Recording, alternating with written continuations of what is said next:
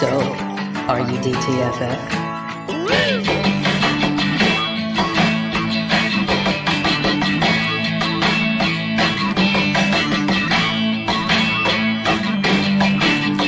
Once again, here is Drinking and Talking Fantasy Football with your hosts, Dustin Lunt and Jake Trowbridge. Welcome back to the Drinking and Talking Fantasy Football podcast. Good evening, everyone. Episode 109 coming at your earballs this evening. Jake, my co-host with the most, how are you doing tonight? Good. Now that I have a beverage in my hand, I know you are feeling a similar type of way, even more so in regards to how this week has progressed so far. So yeah, and it's nice only Tuesday. To chat with you.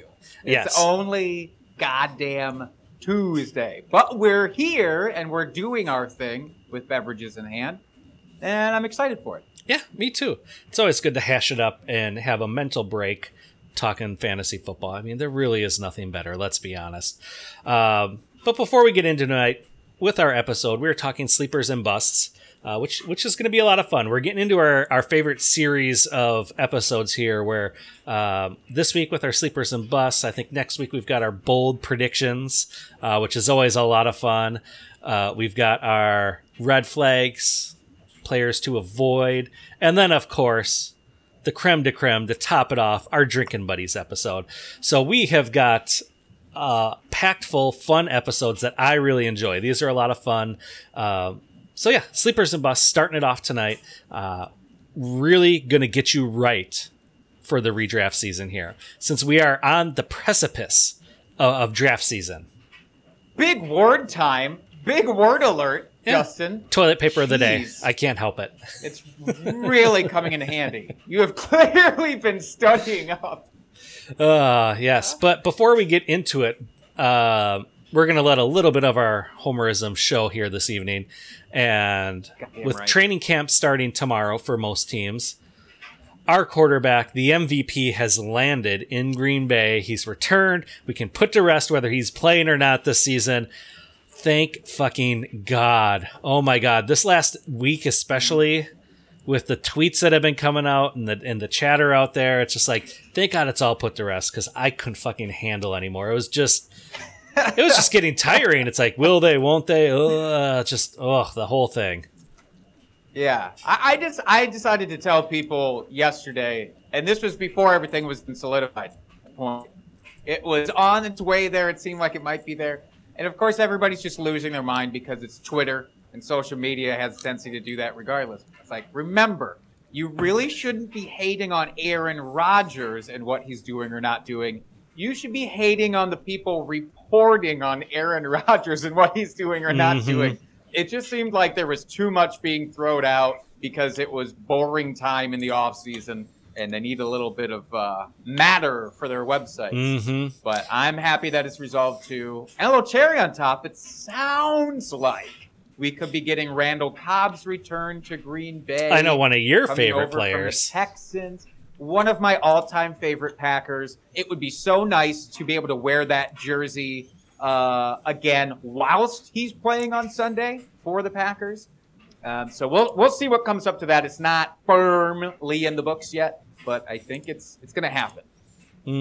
Yeah, that would be nice. So how do you think that affects the rest of the receiving core fantasy-wise if Randall Cobb does come back? Now, he doesn't have the same familiarity with the offense because he's been gone for a couple years, so he's not familiar with LaFleur's offense, but he does have that familiarity with Rodgers. So how do you see him entering into the fantasy conversation this season then? He does not enter into the fantasy conversation as an individual asset for me. Coming back, unfortunately, still, that's not, because like you said, it's a brand new offense for him. And the connection with Rodgers is great, especially when plays break down. He's going to be the guy who's getting that last second ball thrown to him, because plays are going to break down again and again and again.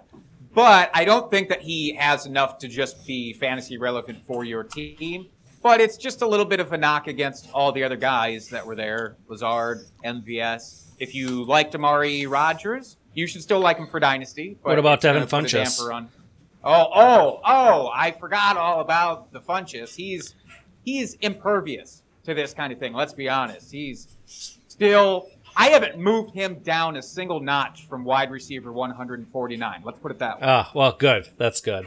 Yeah, so better real football move than fantasy move here. Yeah, and better for Aaron. Mm-hmm. You like that a little bit for Aaron, obviously. Not a ton still. It's not like that bumps him up, 5 spots. Right. A little bit of assurance, though. Mm-hmm.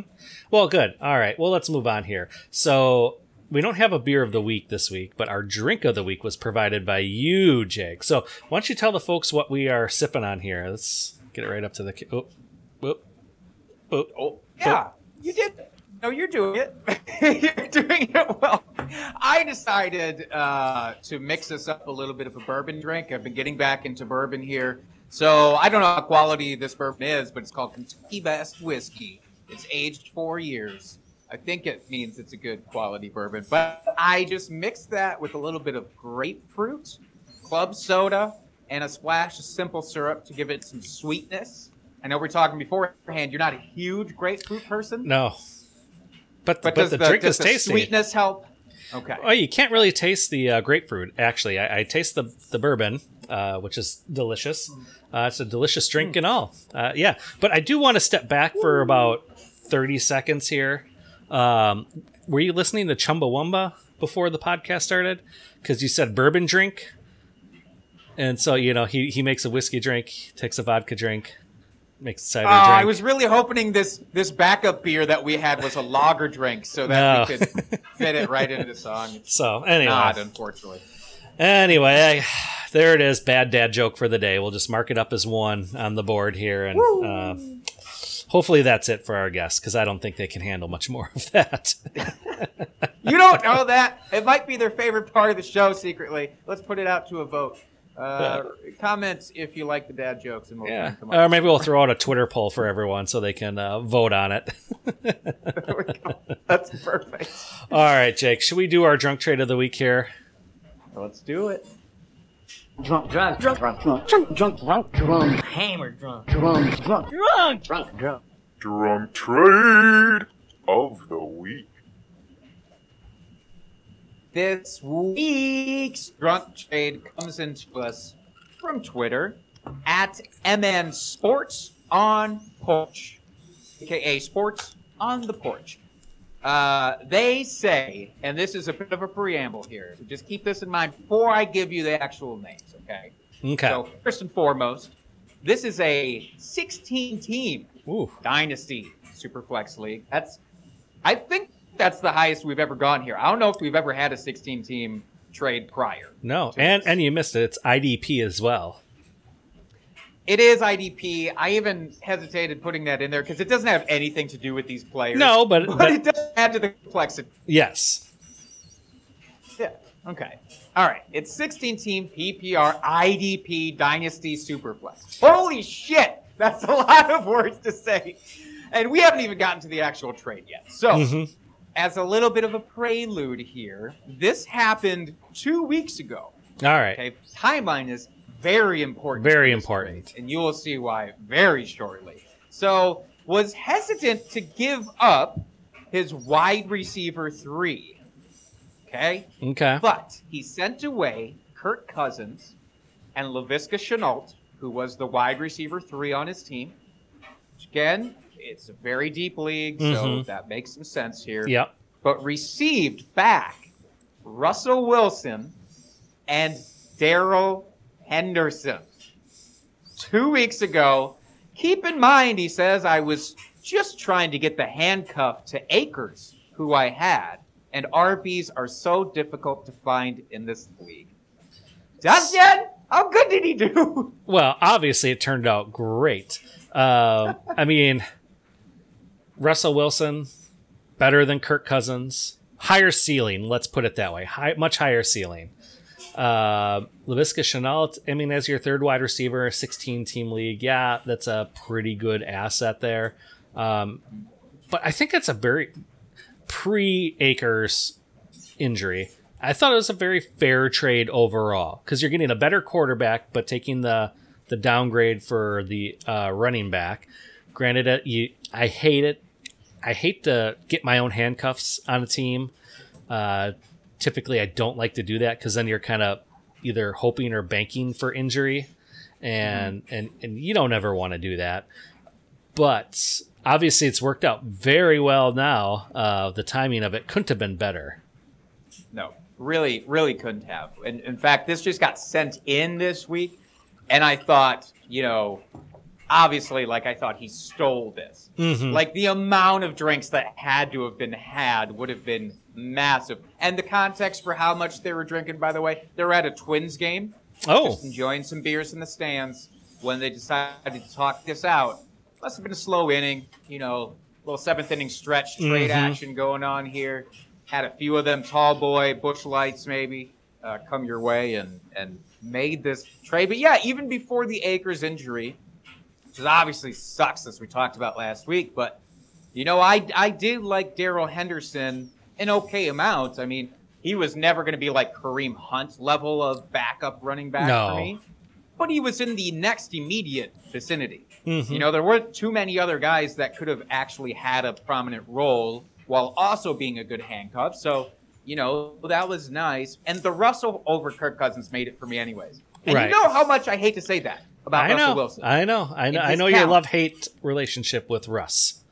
But for fantasy football, I'm trying to win, ultimately. And Russell absolutely gives you a better chance of the boom weeks than Kirk Cousins. And I actually think he has a similar floor. He really doesn't have a crazy low floor, even if they do decide to run a lot, which they did half last year. Right. It's still good. So I'm gonna say we haven't done a rating in a while of a drunk trade here. No, we haven't. But I'm gonna say for the other person on the receiving end, not the person who submitted, I'm gonna say they had to be like 6 Busch Light tall boys into it. The big guys from the park. Oh yeah, I guess it's more of a silo at the park sometimes. Yeah. It's more than like even the 16, it's like 20 ounce. Yeah. That's what I'm going with. Nice. Good old Busch lattes. That's right. Yeah, I agree. That worked out very well for sports on porch there. Indeed. Very way to get them sports. Fortuitous timing. Even though we hate to see injury, but it worked out well for you. So congratulations there.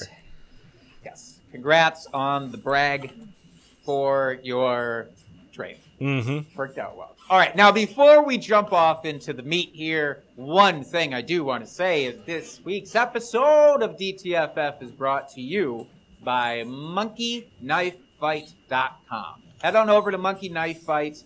They are a daily fantasy sports, let's say it, Goliath, quite frankly. They have so many sports to choose from. And if you're getting a little crazy, I hear there might be some Olympic-style action over there. So head on over to monkeyknifefight.com. Sign up using promo code DTFF, and you can get matched up to $50 on your initial deposit. So choose the sports to your liking, and keep this in mind because we are very close to actual NFL action now. The last week of this month means next week we will be in the first month that's had NFL action in quite some time.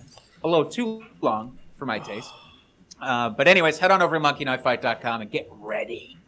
Oh, I can't wait for any sort of NFL football. The fact that training camp is starting and there's actually going to be like video of like, and I can't even talk. I'm so excited about training. This football's back this week. Like it's really back. It's happening.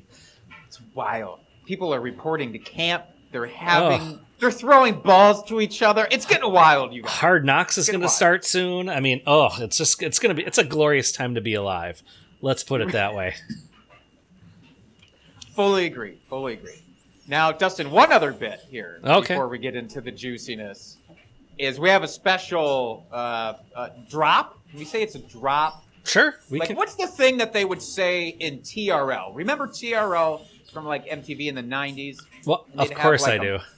Music video like Premiere, and it was something that cost like millions of dollars and was pretty stupid, but you really wanted to see it anyways because music videos were life back then. Music videos are not life anymore, but I decided for this, they should be, and I'm trying to bring it back. I am trying to bring it back, Dustin. So for this week's episode, since we are talking about sleepers for a portion of it, I thought it'd be fun to drop a sleepers-themed parody for the folks out there to enjoy. Cool. I love it. And I have not seen this yet either, so I'm really excited to see what this is all about. So, all right, here we go.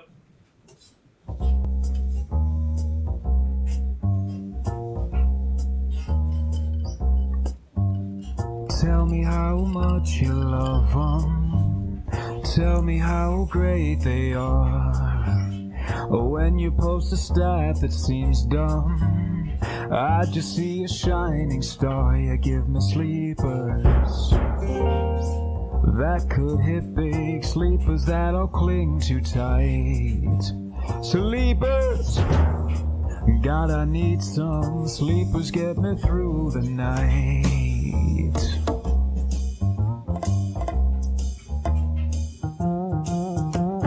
Couldn't care too much for reason. Don't care if they've done it before. All I know is after round 10, everyone's a damn dart throw. Just give me the sleepers. So much value, sleepers really drive me wild. Sleepers, craving breakout, sleepers always been my style. Everybody's got a sleeper that they all hang their hat on. Sleepers may not be a safe thing, just don't go and get them wrong.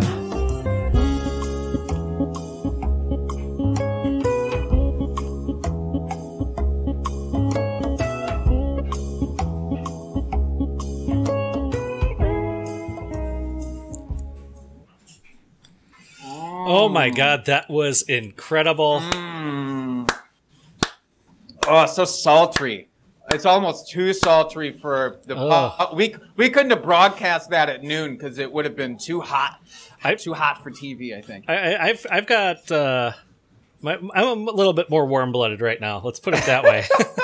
After seeing that. And for folks that are just listening to the audio of this, you need to come on to the YouTube channel and check us out at least at about the 16-minute mark of the show, so you can at least see the video itself, because that was amazing. That was well done. I thoroughly enjoyed that, and as all your videos and parodies are, they are incredible, and I wish I had half that talent to come up with those. You stop it. Would you say it's Russell Wilson level of talent? Absolutely. Would you give me that? Absolutely. Okay, that's all I needed. That's all I fucking needed. Now I'm going to come out and say that every week, Russell, to people who will listen.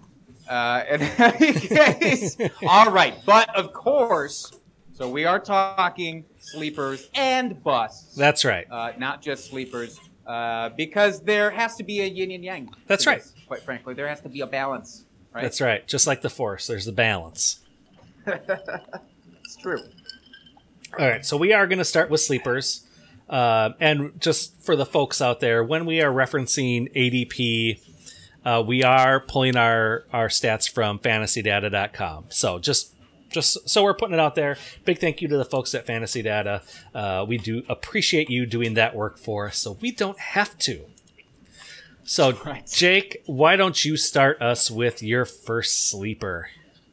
Man, I didn't find my walking into the offseason thing I'd be talking about him as a sleeper.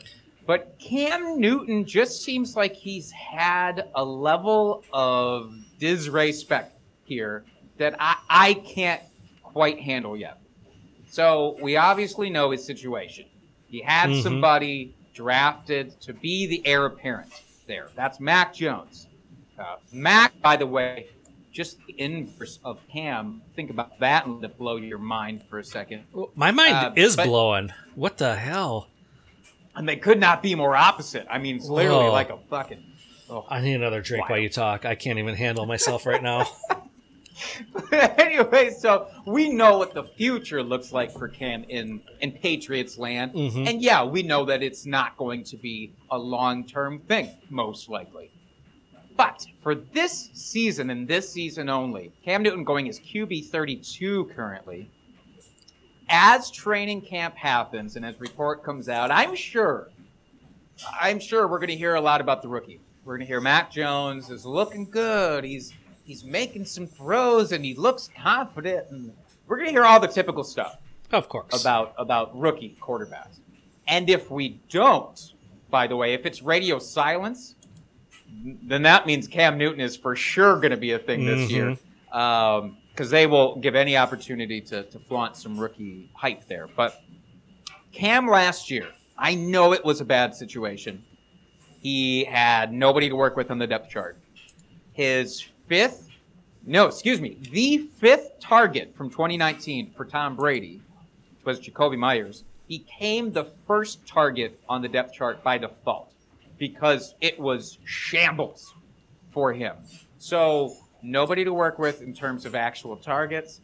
He came down with COVID, which we know now has actually been an issue for multiple players. Zeke, that's kind of why he wasn't quite as didn't have as much zip. Yeah, and I think a lot of people forget that he had COVID. I feel like that was very much under the radar as far as NFL players went. Like you said, the Zekes and some other ones. Feels like with Cam, people kind of forgot about that. So yeah, that's a very good point. Just glossed right over it, and it's part of the excuses trolley that I'm backing up here for Cam. But it does deserve to be talked about because he still managed to finish as QB 16 despite all of that, and despite having to learn Papa Bill's insane offense, quite frankly, on a super heightened timeline. He came in late in June, had to deal with the weird offseason issues anyways from last year surrounding COVID, still managed to do good enough for you where you felt comfortable starting him almost every week. He had a couple of duds in there for sure. But this year, he gets an influx of talent. He gets Jonnu Smith, who Bill Belichick is obsessed with. He gets Hunter Henry, who is an amazing red zone target for him, which is what he craved last year. He just didn't have it. He still has the wheels, as we saw last year. He got you plenty of rushing touchdowns. He wasn't maybe as spicy on the ground. He wasn't getting you chunk plays with his legs, but he was bailing himself out when he had to with his legs, which is still good to know he can do that. And so he gets Nelson Aguilar. He gets Kendrick Bourne. Not amazing names, but arguably better than what he had to work with last year. And Nelson Aguilar had a really nice season last year. Like it finally clicked for whatever reason. So, I mean, for someone that could step up and be the wide receiver one, I mean, again, it's not what you want to see as your wide receiver one on a team, but as you were saying, it's better than what they had last year. Yeah, and you get James White coming back too for those dump offs, which will be really nice to have for him. And all I think is quarterback 32. Let's say you're in a 1 QB league, your home league, right? And you can just not think about quarterback until the very last round. Literally, you could not think about quarterback, scoop up the value at every other position, and then take Cam. Now, what's nice about Cam is, let's say hypothetically Mac Jones does come in at some point in the season, which could absolutely happen. I'm not projecting it until much later. But even if he comes in week 6, 7, great. You drop Cam Newton immediately to waivers and scoop up somebody else to stream. There's a lot of good depth at quarterback. They're not sexy, exciting names, and they don't have his upside. But if you have to, you just do that. As opposed to drafting like a Justin Fields much earlier, not knowing if he's going to start until week 3, 4, 5, and holding him on your bench, holding that roster spot hostage like we talked about last week, not wanting to do that. Go Cam instead and shoot for the moon and stream if it doesn't work. Yeah, and I actually think Cam is going to play all season. I think he rebounds.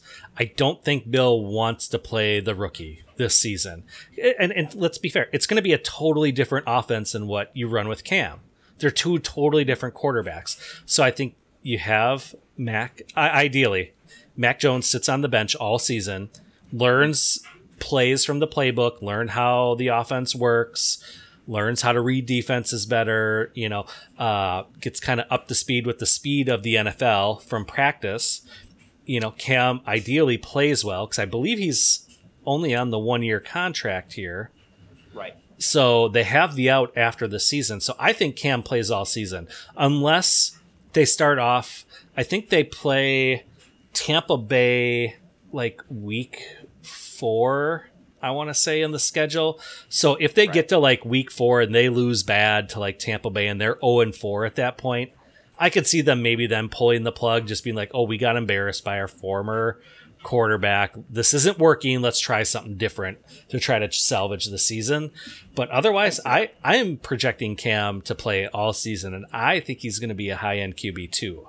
So, and I almost switched it on our show sheet today as I was adjusting some of my other names, and I almost took off my name to put on Cam because I was like, "Ooh, how did I miss that yesterday?" But yeah, I did not do that. So I really like that.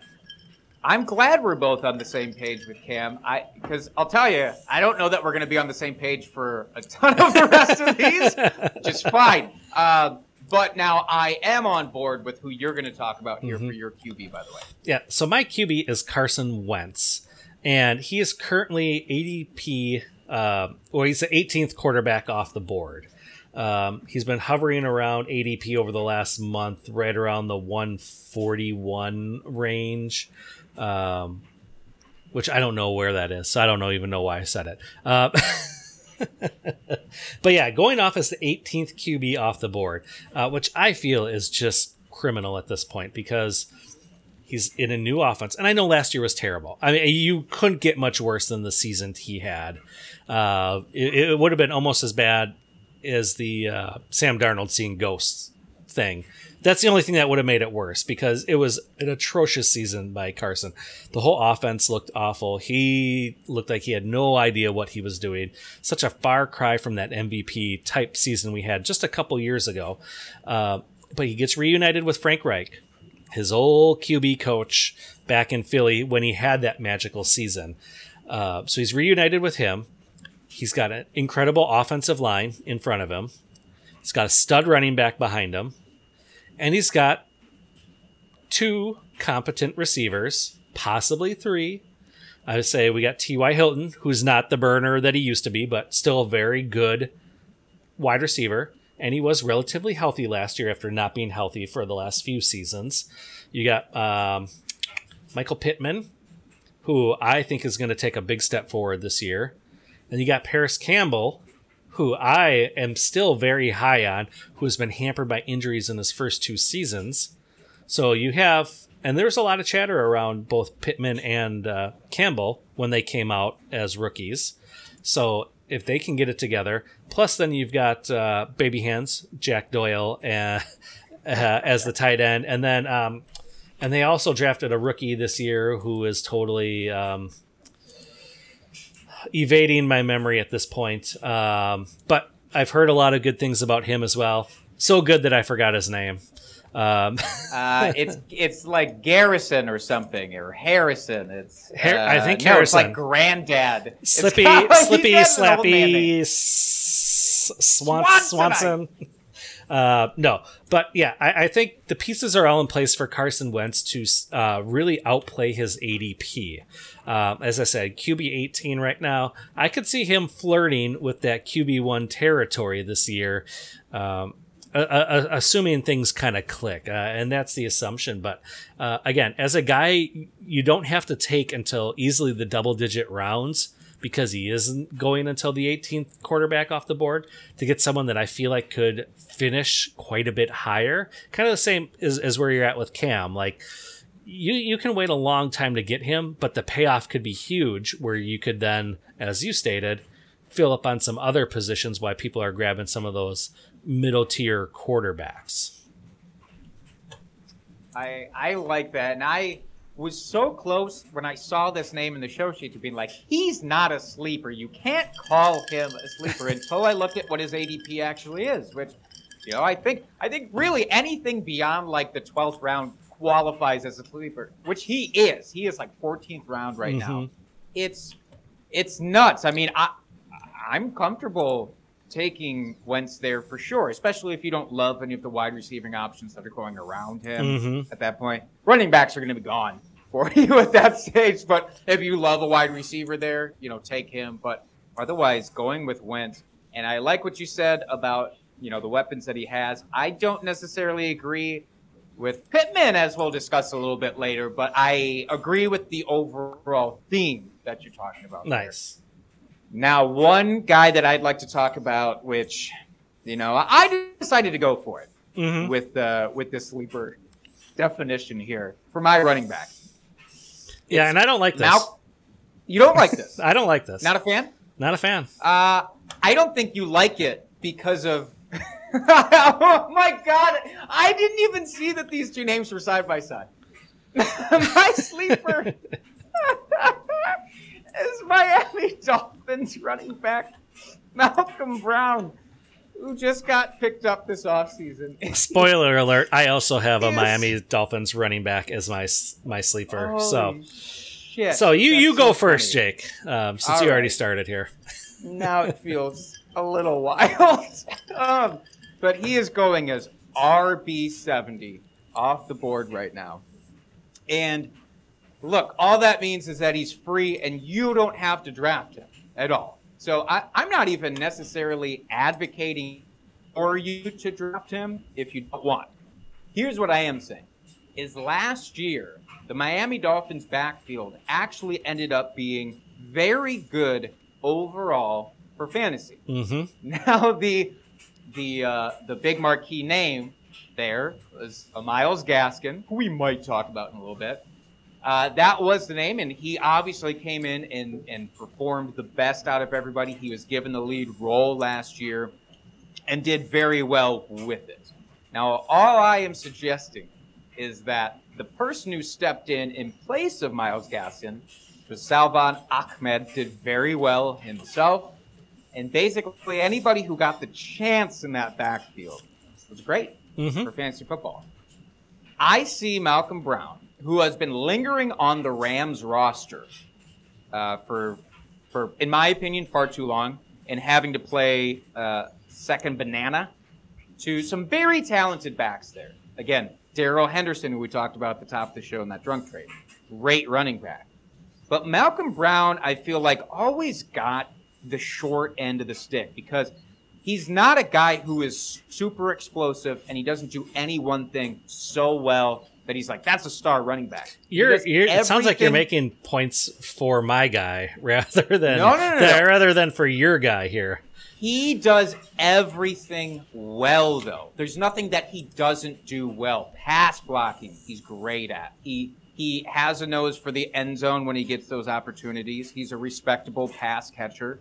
So he's an all-around quality back. I'm just saying, is there anything that says they have to go with Gaskin this year in the Miami backfield? The draft capital obviously is not there for Gaskin. That doesn't mean that's an end-all, be-all. But it's not. And again, the fact that anybody who cycled through that backfield was good when they got the opportunity, and now we know Malcolm Brown can be good because he's flashed over in LA. Just saying, he's worth a stash at the end of your bench. That's all I'm getting at. All right, before we talk about mine here, I just want to... why is my computer working? Oh, because it's pop-up time, apparently. Anyway, if I could get this up here. There we go. Mark B in the chat says Fitzmagic is my sleeper at quarterback, which is great. Do you know how close I was to listening here? But spoiler alert, I will not be done talking about Ryan Fitzpatrick for this offseason. Just put a pin in that. Yeah, so currently going at QB 24, which is incredible value. He's definitely going to outproduce that, in my opinion. So good on you, Mark. We both give the thumbs up for that.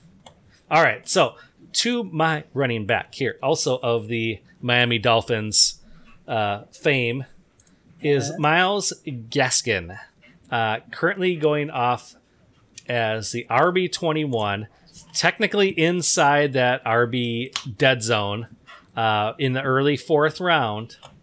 However, if you go, say, and we're going to talk just a regular 1 QB PPR league, no tight end premium or anything like that. No fanciness. That's right. If you're just kind of your standard PPR league, if you start off, say, 2 wide receivers and a tight end in the first 3 rounds, and you're kind of punting the running back position, he, I think, is a really good value that I feel like is going to produce near RB1 levels. He's going to be just on the outside of RB1. I've got him projected currently at RB14 on the season. Whoa. Okay. Now So we're talking. I'm a big believer in Myles Gaskin. I mean, because they didn't bring they have all the draft capital in the world this last NFL draft, where they could have brought someone in and they didn't. I mean, and there's plenty of good running backs. So why didn't they? And there's running backs out on the free agent market too that they could sign, and they haven't. They brought in Malcolm Brown, Dustin. No, Malcolm Brown hasn't done anything. Don't you think? That's not true. Okay, he's done some things. He's Thank done you. some things, but Okay. he hasn't produced at a high RB level. Yeah, because he's had guys in front of him. He's had Todd Gurley and, again, Darrell Henderson, who I really like, right in front of him. And McVay, at those times, was trusting a one running back guy. It was Todd Gurley's show. It was Darrell Henderson's show. He didn't split time, so Malcolm Brown didn't have any snaps to really get. When he got the snaps, though, he was very effective. That's all I'm saying. Okay. Myles Gaskin did get injured last year, so that's when we saw Ahmed and, other players step in and do very well.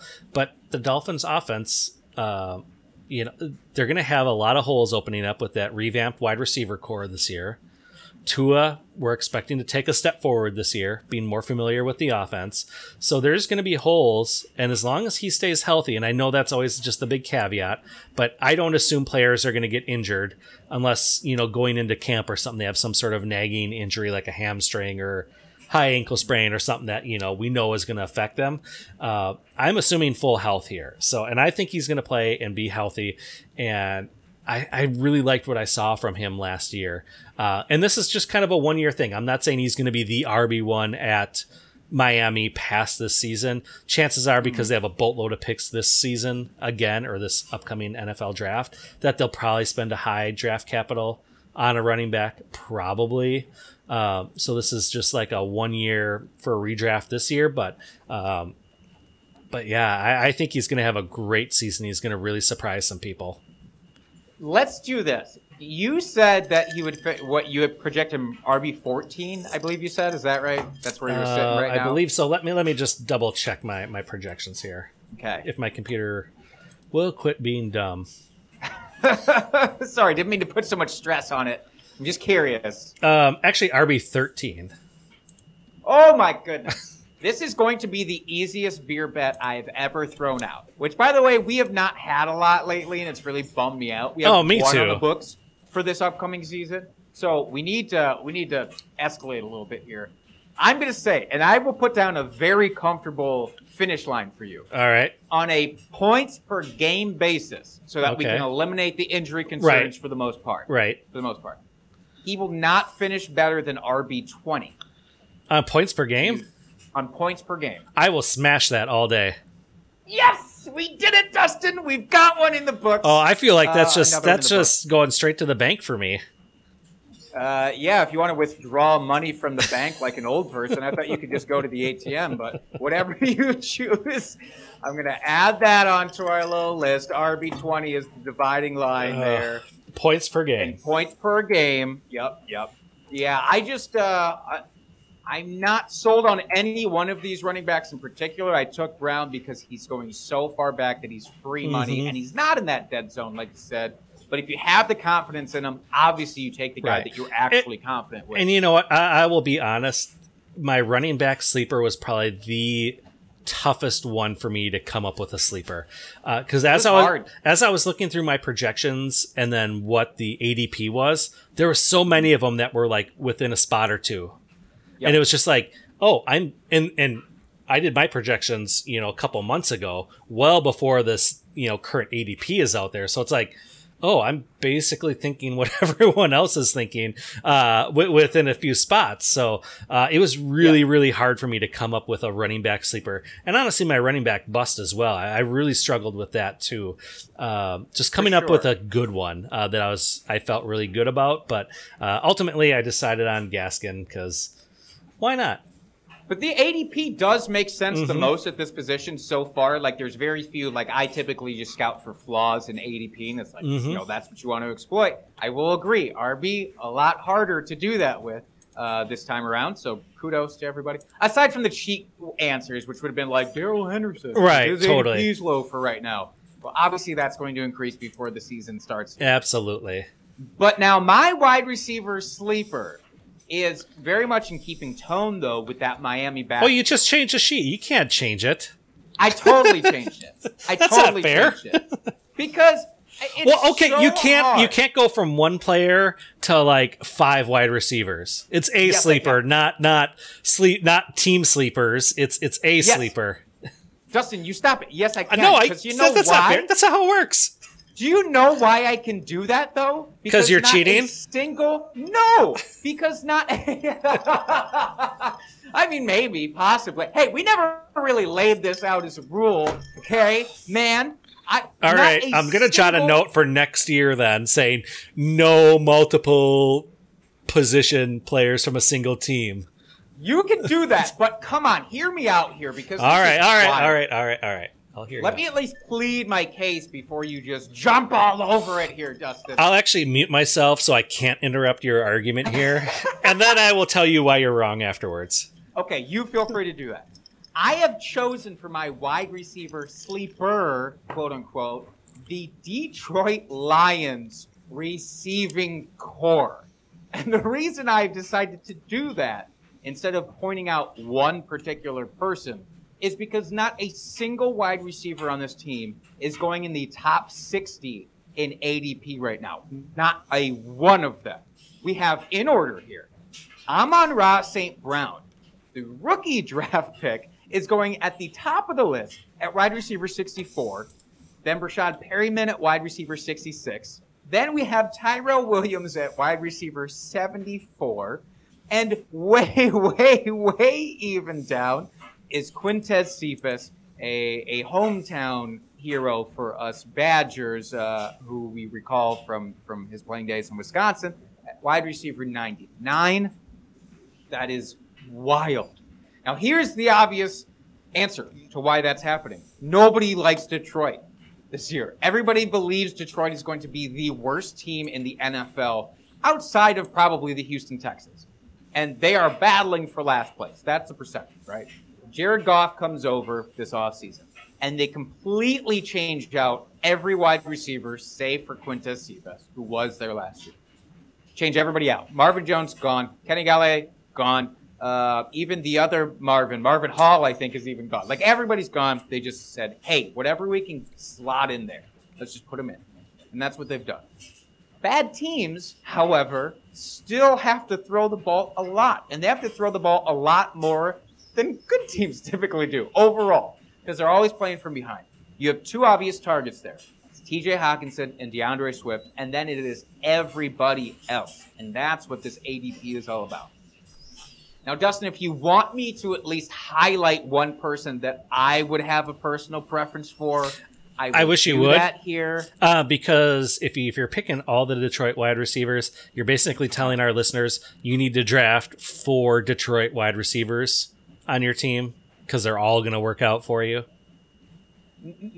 Oh, God, no. That's not what I'm saying at all. Sounds like it. What my intent here's what my intent is to pick your favorites. No BS. It is pick your favorites. If you have a strong predisposition towards Brashad Perryman because he is somewhat more of the deep threat, feel free to do that. If you like Tyrell Williams because he is a deep threat that also has a little bit of a track record, he has the most yardage hypothetically out of these guys. Or if you like Quintez Cephas because he has a year with the Lions, do that. Although it's a totally different system, that's not going to do him well, and it's a new quarterback, so that's not going to do him well. Pick your favorite. Now, my favorite, Dustin, as you're asking, is I wanted it to be Quintez Cephas because he has the lowest ADP, but ADP you can throw out the window at this point because they're all in the last round. It's actually Brashad Perryman. Perryman's had some really bad luck with injuries. I mean, Williams has a little bit too, but Perryman's really had some bad luck with injuries. At least with Perryman, though, you've seen the flashes. And you've seen the flashes happen on bad offenses with bad quarterbacks. When he was there with the Jets, for example, when healthy, he actually did pretty goddamn well. Let me throw up his numbers here or excuse me, when he was with, that's Brett Perryman. Pro Football Reference, you son of a bitch. Like, I wanted to talk about Brett Perryman.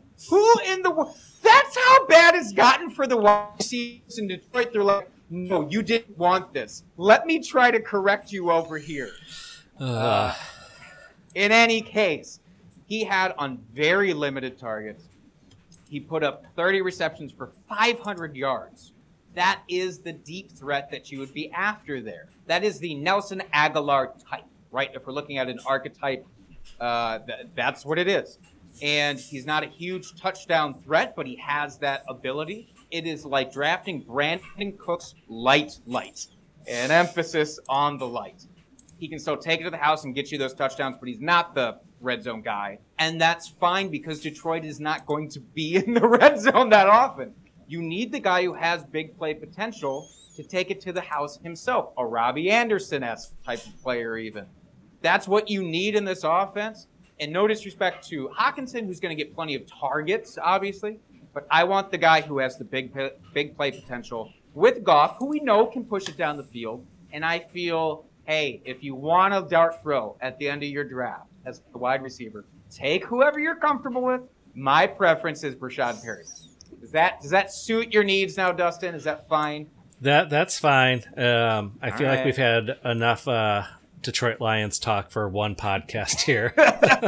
For all of the offseason, honestly. Yeah. We can abandon it from this point forward. All right, so we'll move on here. Courtland Sutton. Courtland Sutton is my sleeper for wide receiver this season.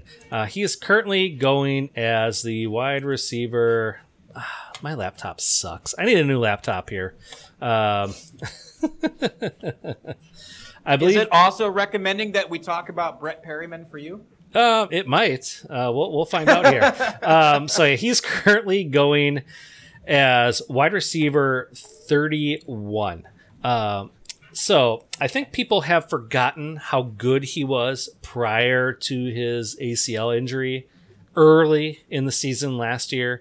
I mean, he essentially missed the entire season last year. And going into last year, he had a lot of hype behind him after his rookie season. And I think people have just forgotten how talented he is. I know they drafted Jerry Jeudy, who very much flashed and had a very solid rookie season as well. I know hopes have been dashed now that Aaron Rodgers would go to Denver and revitalize the entire offense. But I do think Drew Lock will take a small step forward this year. And people are just discounting Courtland Sutton too much. I think he has the opportunity to be a solid wide receiver too. Probably flash some wide receiver 1 weeks here and there. And there's going to be enough meat on the bone for Courtland Sutton and Jerry Jeudy to both get theirs on this offense. So why the big discount on him? And Jerry Jeudy's going wide receiver 34 right now. So, I mean, they're very close in ADP. But give me Courtland Sutton all day. I mean, this guy, he has the tools to be the alpha, like a prototypical wide receiver 1 in the league. And I think if he had a better quarterback, people would be much higher on him. But people don't like Drew Lock, and they forgot how good he was before he was injured. So pick him up. I've traded for him in leagues this offseason because I believe he's going to bounce back in a big way.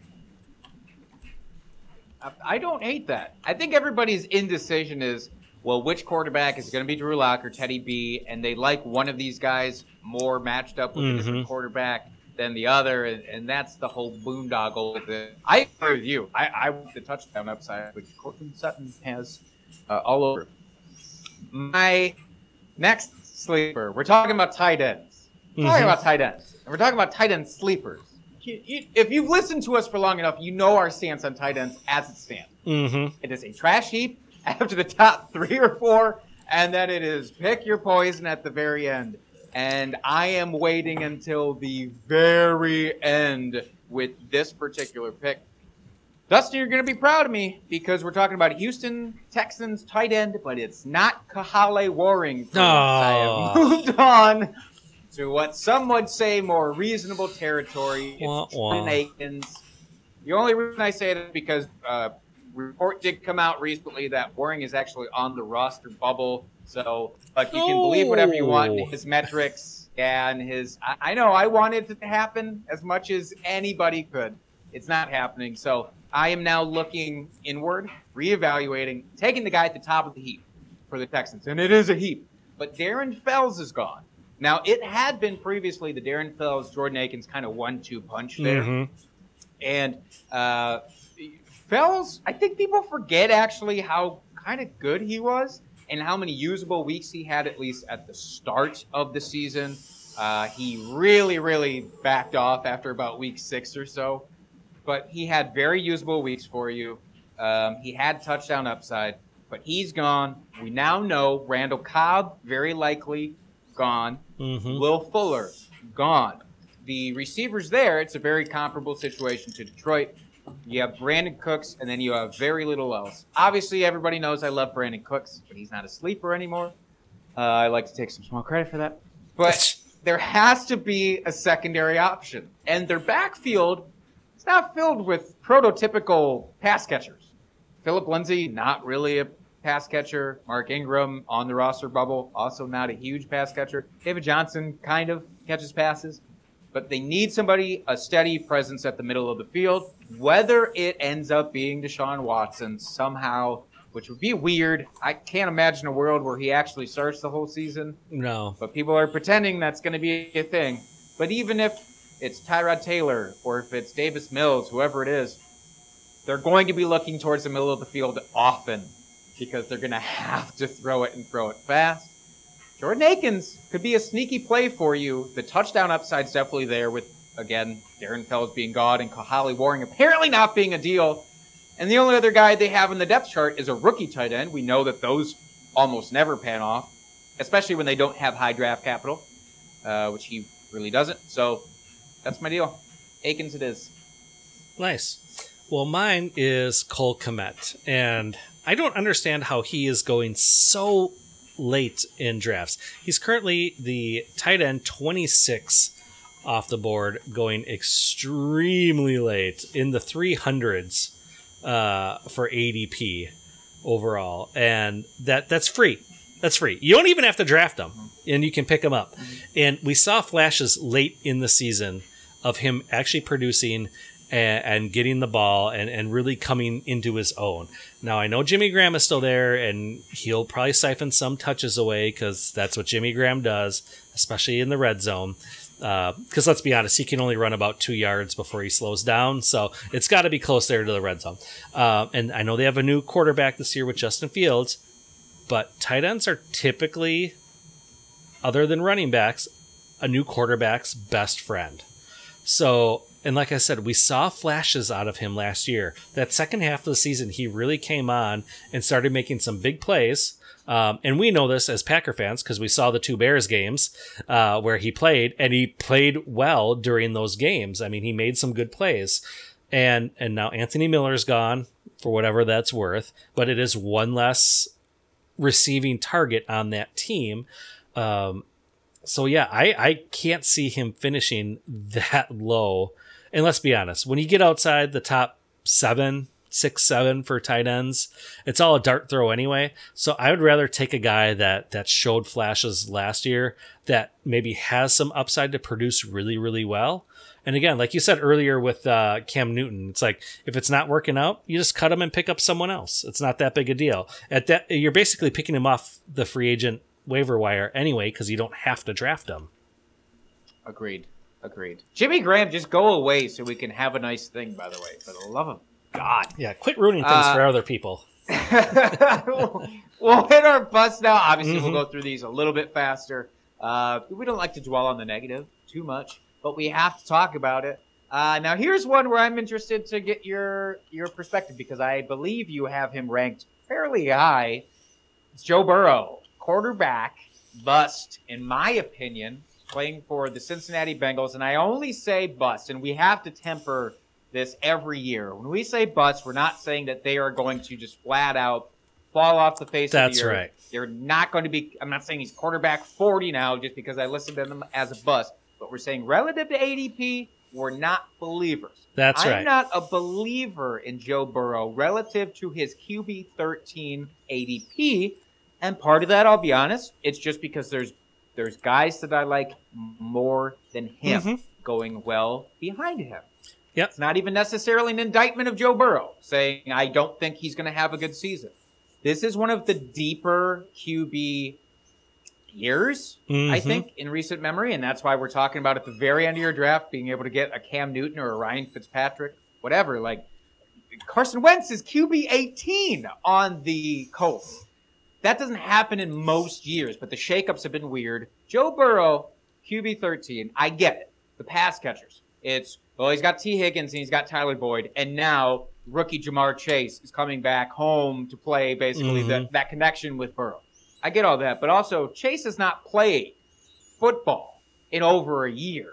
So coming back as a rookie and now expecting him to be the solution or to be, look, it's not going to be hard to be better than A.J. Green, but to expect him to be significantly better than A.J. Green right away, I actually think is a little bit of a misnomer. And I'm moving Chase down my rankings because of that. Now, even though I like the pass catchers overall, question is still offensive line. Do I believe in it? And I don't. I don't believe they made enough strides to actually fix the offensive line. We are relying on Joe Mixon now to be the primary pass catcher, and he's fine. Giovanni Bernard, I think, was a better outlet sometimes for the quarterback than Mixon ended up being last year, and now Gio is gone. I'm not saying that's like a massive knock, but it is something to consider. And there's so many guys going right behind him. Matt Ryan, who is now getting the ultra-efficient offense that Tennessee had the last couple of years with Arthur Smith there. Even rookie Trevor Lawrence, I'm pretty interested in.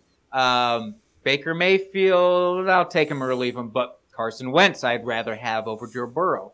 Kirk Cousins, we rag on him, but the dude has been so consistent where it's like if I need the consistent baseline, I'd almost rather have him. There's these guys, and obviously whatever the Saints quarterback ends up being when that battle shakes out, I want him over Burrow too. We haven't figured out who that is, but both of them are going behind him. That's just the vibe I'm at. It's fine. If you draft him, I'm not saying it's the end of the world. I'm probably going to be avoiding him though. Same, and I actually have him projected out to be QB 15. So, okay. So I don't hate that at all.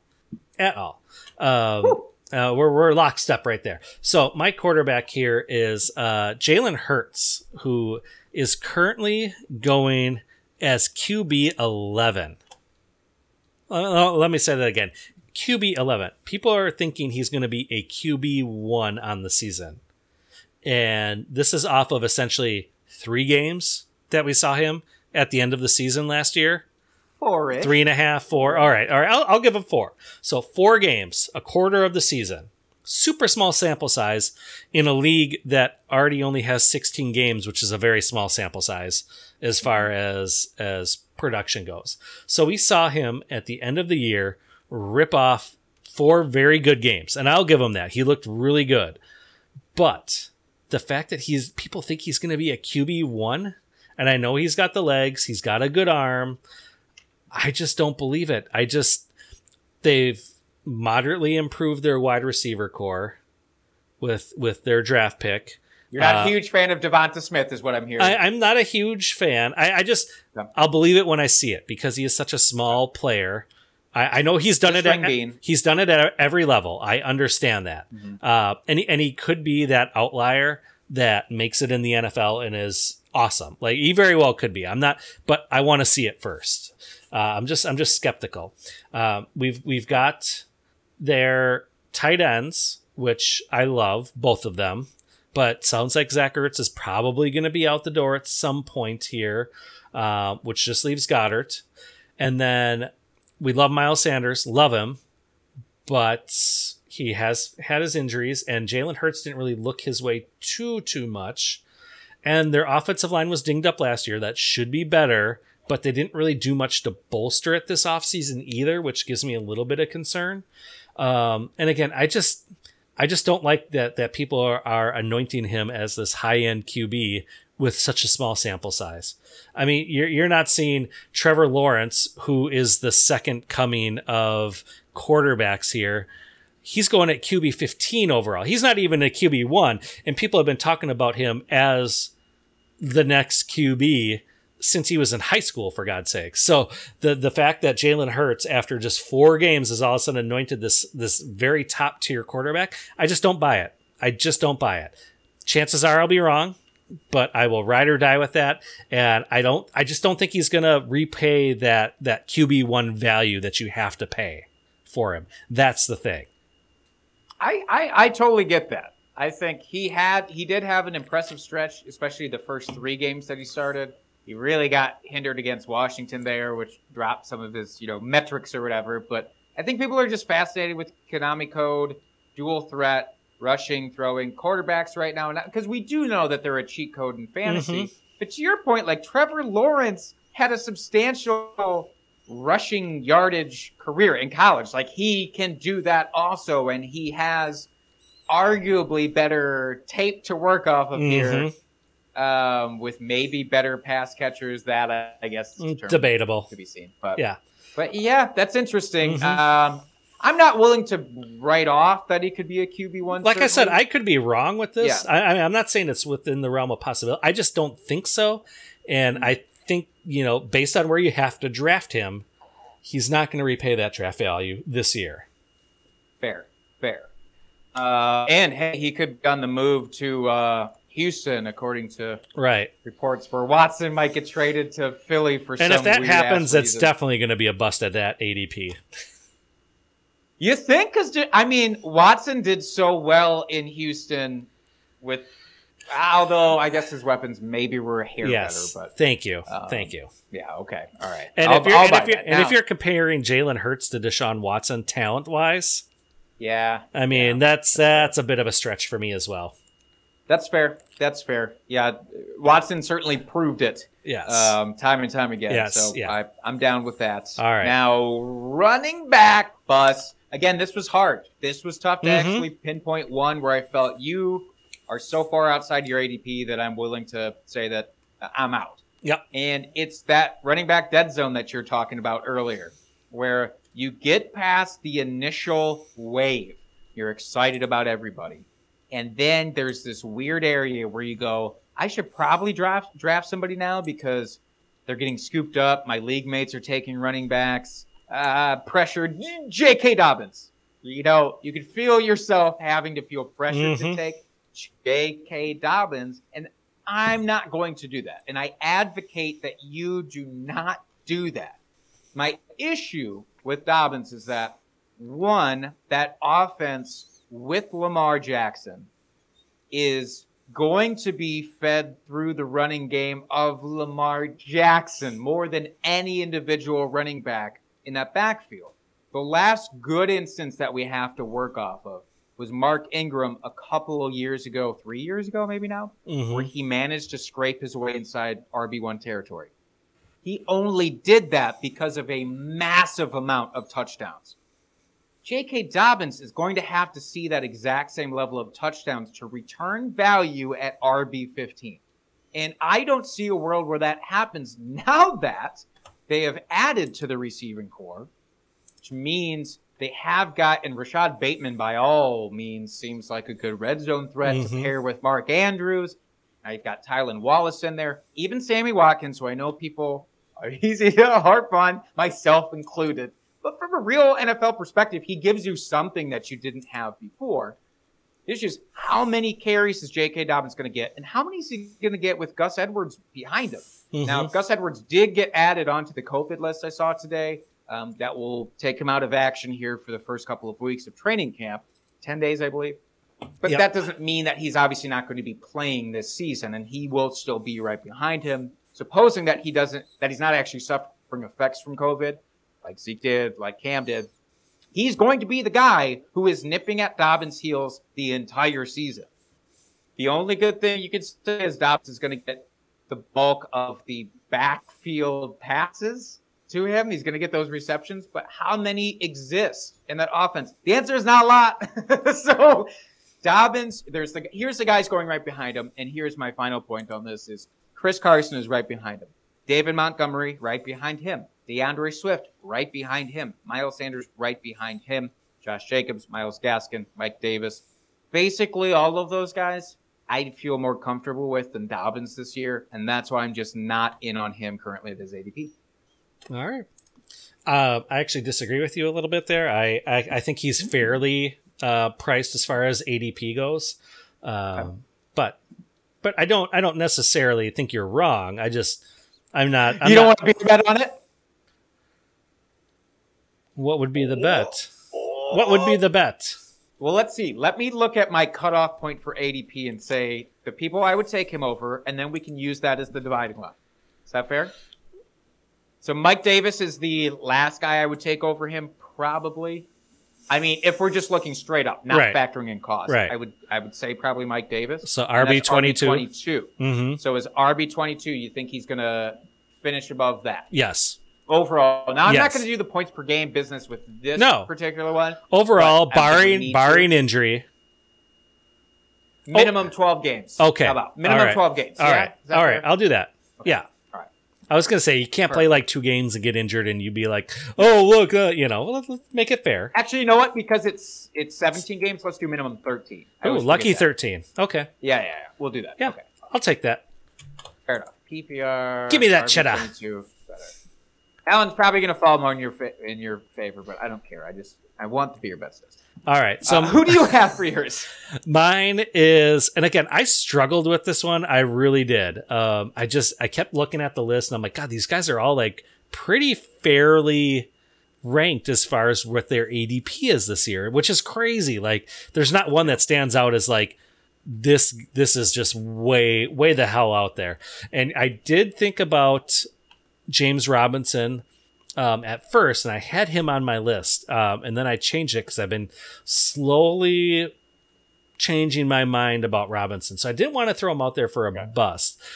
So I pivoted to Raheem Mostert, and he is currently going off 25th RB off the board, and it's kind of the inverse of what I'm thinking with James Robinson and Travis Etienne there in Jacksonville. Is I think that Trey Sermon will end up getting for San Francisco the bulk of the workload by the end of the season. I think he's going to be the more talented back. Mostert's 28 years old now, which is old for a running back. I know he started off his season not playing a lot, so he's technically got fresher legs than your typical 28-year-old that has all the tread on the taking off the tires. But I think that he's just not, like I said, Trey Sermon, he's going to end up being the back, and Trey Sermon is currently going as the 33rd running back off the board. So couple rounds later at this point, and I'll just take that value for Trey Sermon rather than Mostert, even though he's flashed and he's shown it. He also hasn't shown he can stay healthy either. And I hate to say, he's going to be injured. I'm not assuming injury, but you do have to look at that as well at times. And like I said, the Niners traded up to get Trey Sermon, so they're going to use him. I think he'll be more involved in Mostert in the passing game. And so I think at RB25, Mostert will disappoint you. I'm all over that. I very nearly actually had, instead of Malcolm Brown, Wayne Gallman as my running back sleeper for part of that reason. I know you obviously said Trey Sermon is going to lead that, but to me, it's just nobody has the definitive edge even, I don't think, and Mostert with the injuries, I'm just fully gone there. Well, and Shanahan has made it clear that he doesn't care who the running back is, the system works. Like, he brings in guys that fits his system, so all these guys fit his system. So if one gets injured, the next one can jump right in and they don't miss a beat in the offense. So so that's what makes it tough. But I think RB25, I know that's just outside of RB2 range, but if you're banking on Mostert to be your RB2, I think you'll be disappointed. I don't like that. Yeah. Except for the 3 games that maybe you get, and that you probably don't play him for because you've already been boondoggled. Well, I say he'll have those couple of blow up games where he just goes off the fucking charts. But season long, over week to week, I mean, I think he's going to end up disappointing you. Oh yeah, 100% agree. I love that call. Now here's where we're probably going to differ again, because you brought him up when you talked about your quarterback sleeper, Carson Wentz. I am not smitten with Michael Pittman here. I don't get it. Now, obviously, we're not supposed to just judge everybody on a rookie season, and that's not what I'm doing here, but I do factor that in to my consideration here. Finished with more than 60 yards just once, more than 46 yards 3 times in his rookie season. Again, not the end of the world, and especially because you had Phillip Noodle Arm Rivers as your quarterback. Mm-hmm. My bigger concern is, once again, look at the guys going around him at this ADP and make that make sense to me.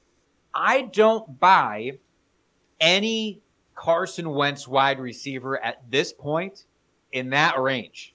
There's no proven track record of that actually happening outside of like 1/2 of a season for Alshon Jeffrey forever ago.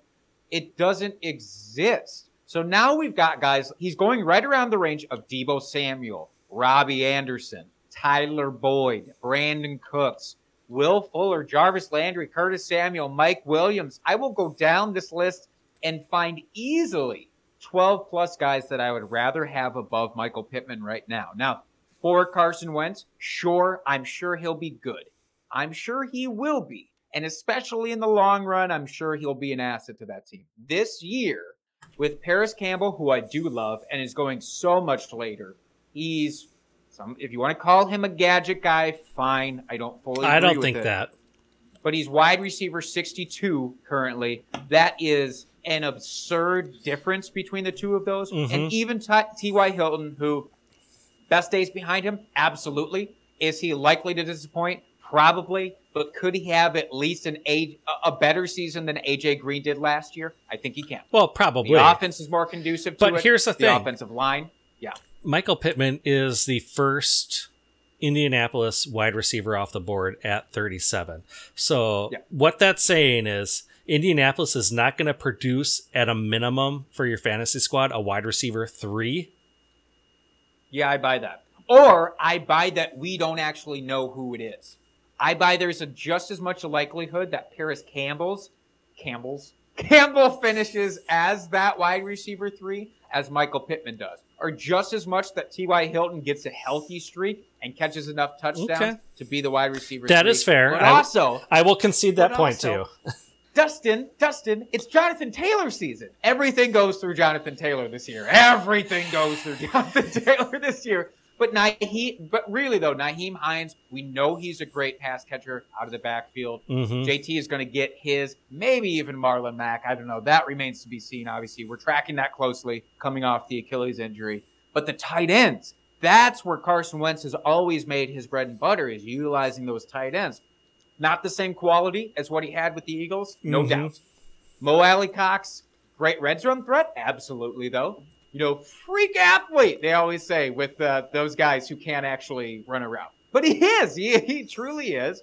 And even with Jack Doyle there, I know we give him shit sometimes about his receiving abilities, but, that's where he has historically made his hay. So I'm not willing to bank on one Colts receiver above the guys that I mentioned before. That's all. Okay. I mean, I'm not going to disagree with you so much that I say this is off your rocker. But I guess, like you said, I'm a bit higher on Pittman than you are, and that's okay. We can disagree. It's okay. That's fine. We can disagree and still be friends afterwards. Okay, who is your wide receiver? All right, and this one pains me. It really does, because I've been a big fan of this wide receiver for the entire time he's been in his league. And all he's done is produced literally at wide receiver 1 levels.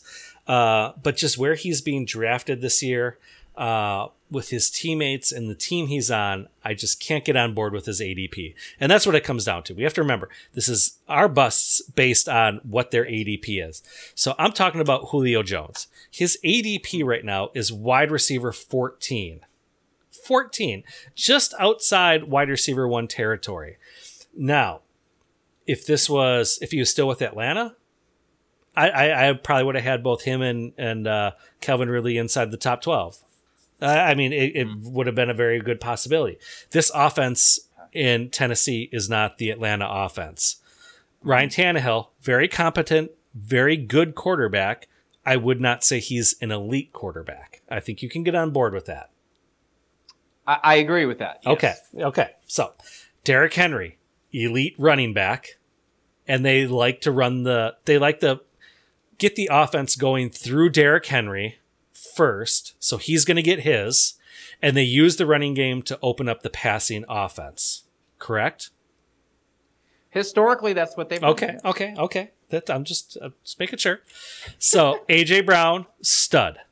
And he's done his on very limited receptions or passes thrown his way. Targets. That's the word I was looking for. Targets. He's made his hay on very limited targets, and he's been super hyper efficient with those. I'll be honest, last year going into the season, I thought he was going to drop off a bit and have a little bit of regression. Prove me wrong. Same. Prove me wrong. Like, I am fully on board with him.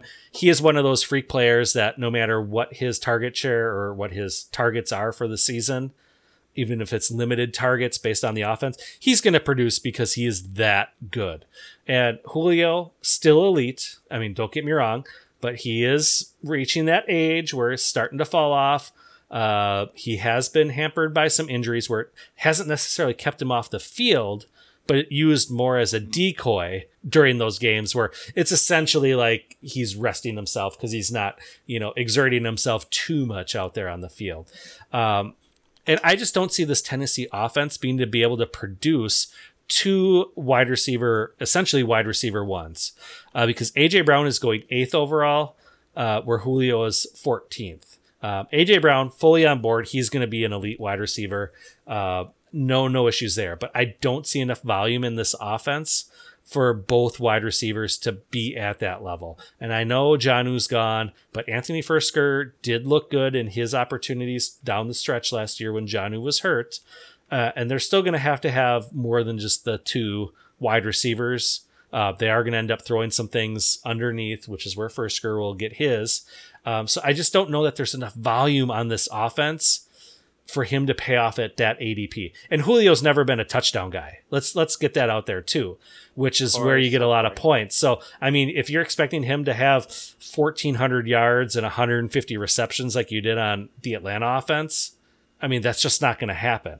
So for him to be drafted that high, I think you're going to be severely disappointed come the end of the season.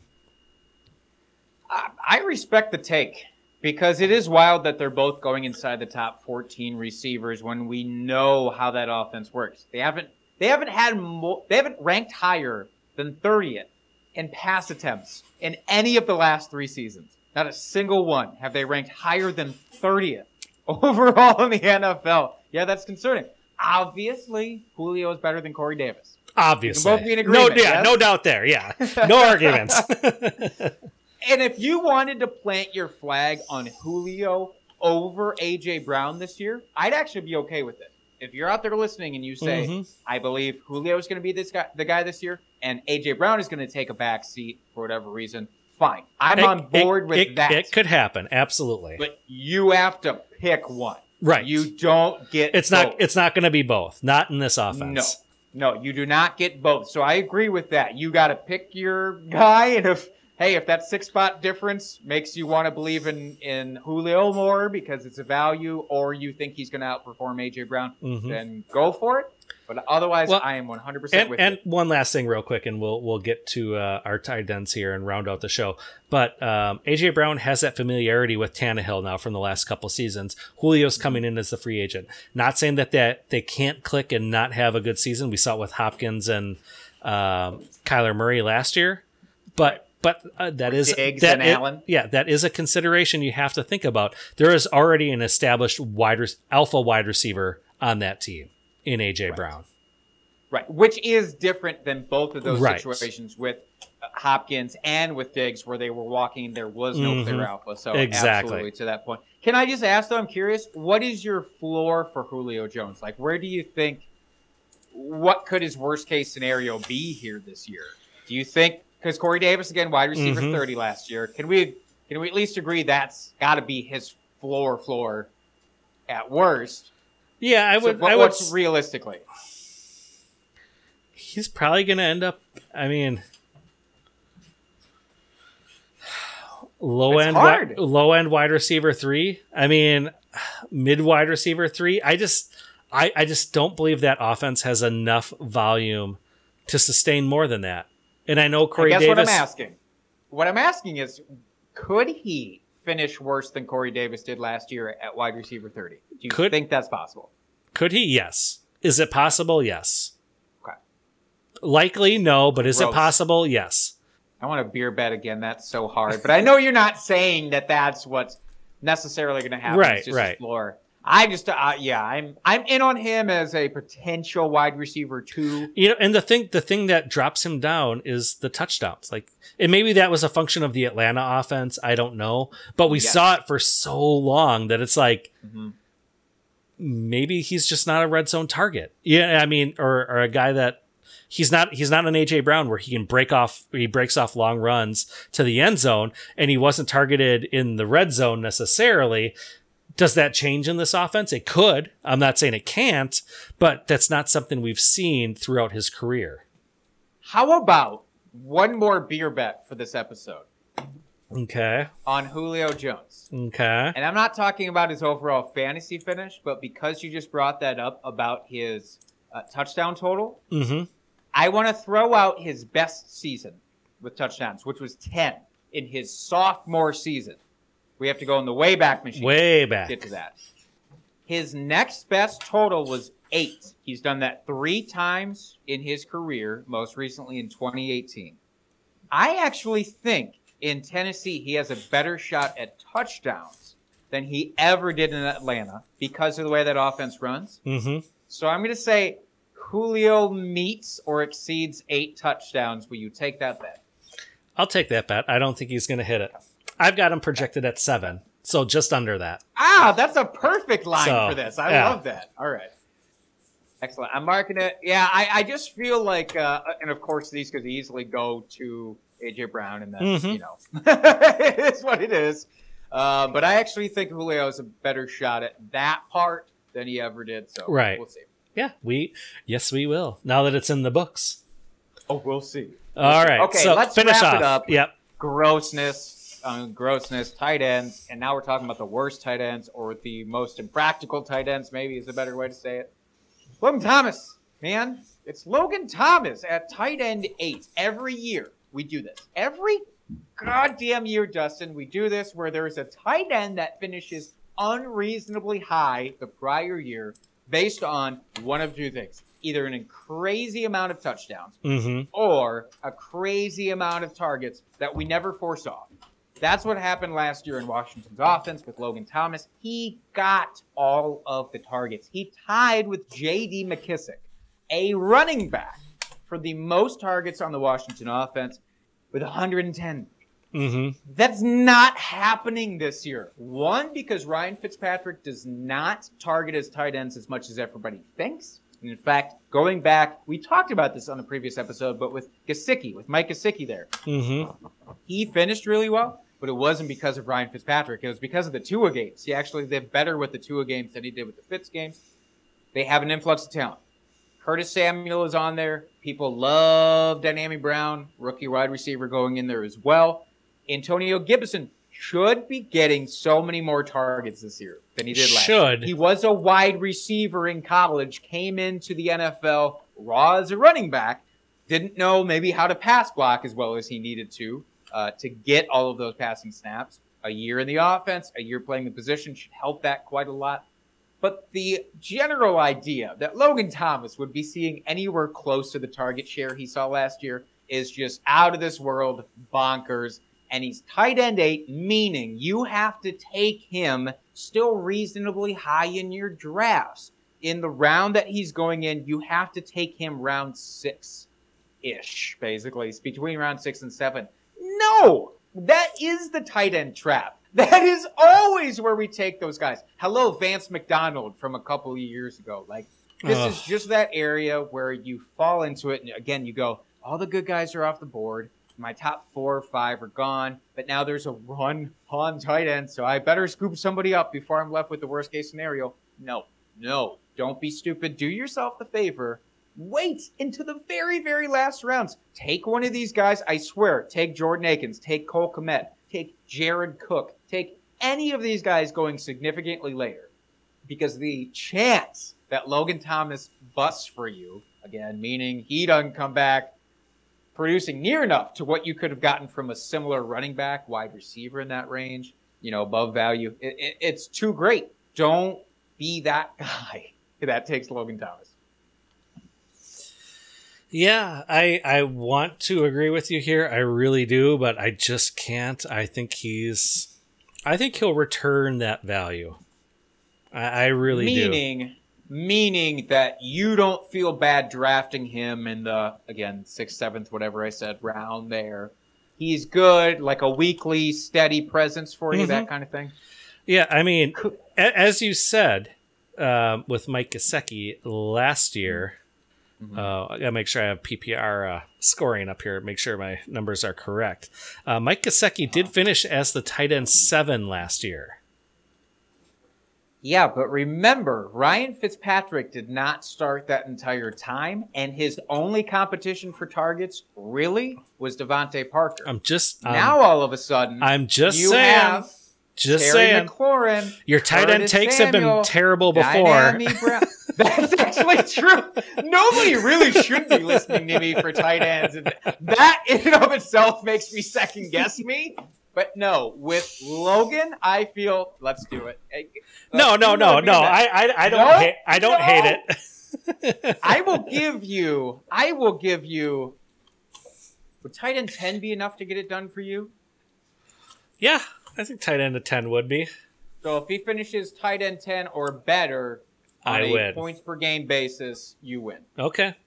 Done. I'll take that. Done. He is more Gary Barnidge than he is Darren Waller, and he is going to disappoint so much. Now, I might actually lose this bet. It's very possible. But I will not lose the principle, which is don't fucking draft this guy. All right. And then we'll finish this off here quickly here. I have Dallas Goedert as my tight end bust. He is currently going ahead of Logan Thomas at tight end 7. And this kind of goes back to my Jalen Hurts take earlier with my bust for quarterback. I just don't believe in this offense. I know they have I get new coaching staff. I don't know what it's going to look like. As tight end 7, and again, someone you're drafting earlier than Logan Thomas, like you just said, he's going in the 7th round right now. I can't get on board with that ADP for a tight end that I don't really know what's going to happen. And I love Dallas Goedert. I love him, but he hasn't shown what we all think the promise has been so far. And I know he's kind of incrementally he's beat out Zach Ertz. Well, Zach Ertz has been injured or Carson Wentz was having that unbelievable season where he sustained 2 really good tight ends at the same time. And I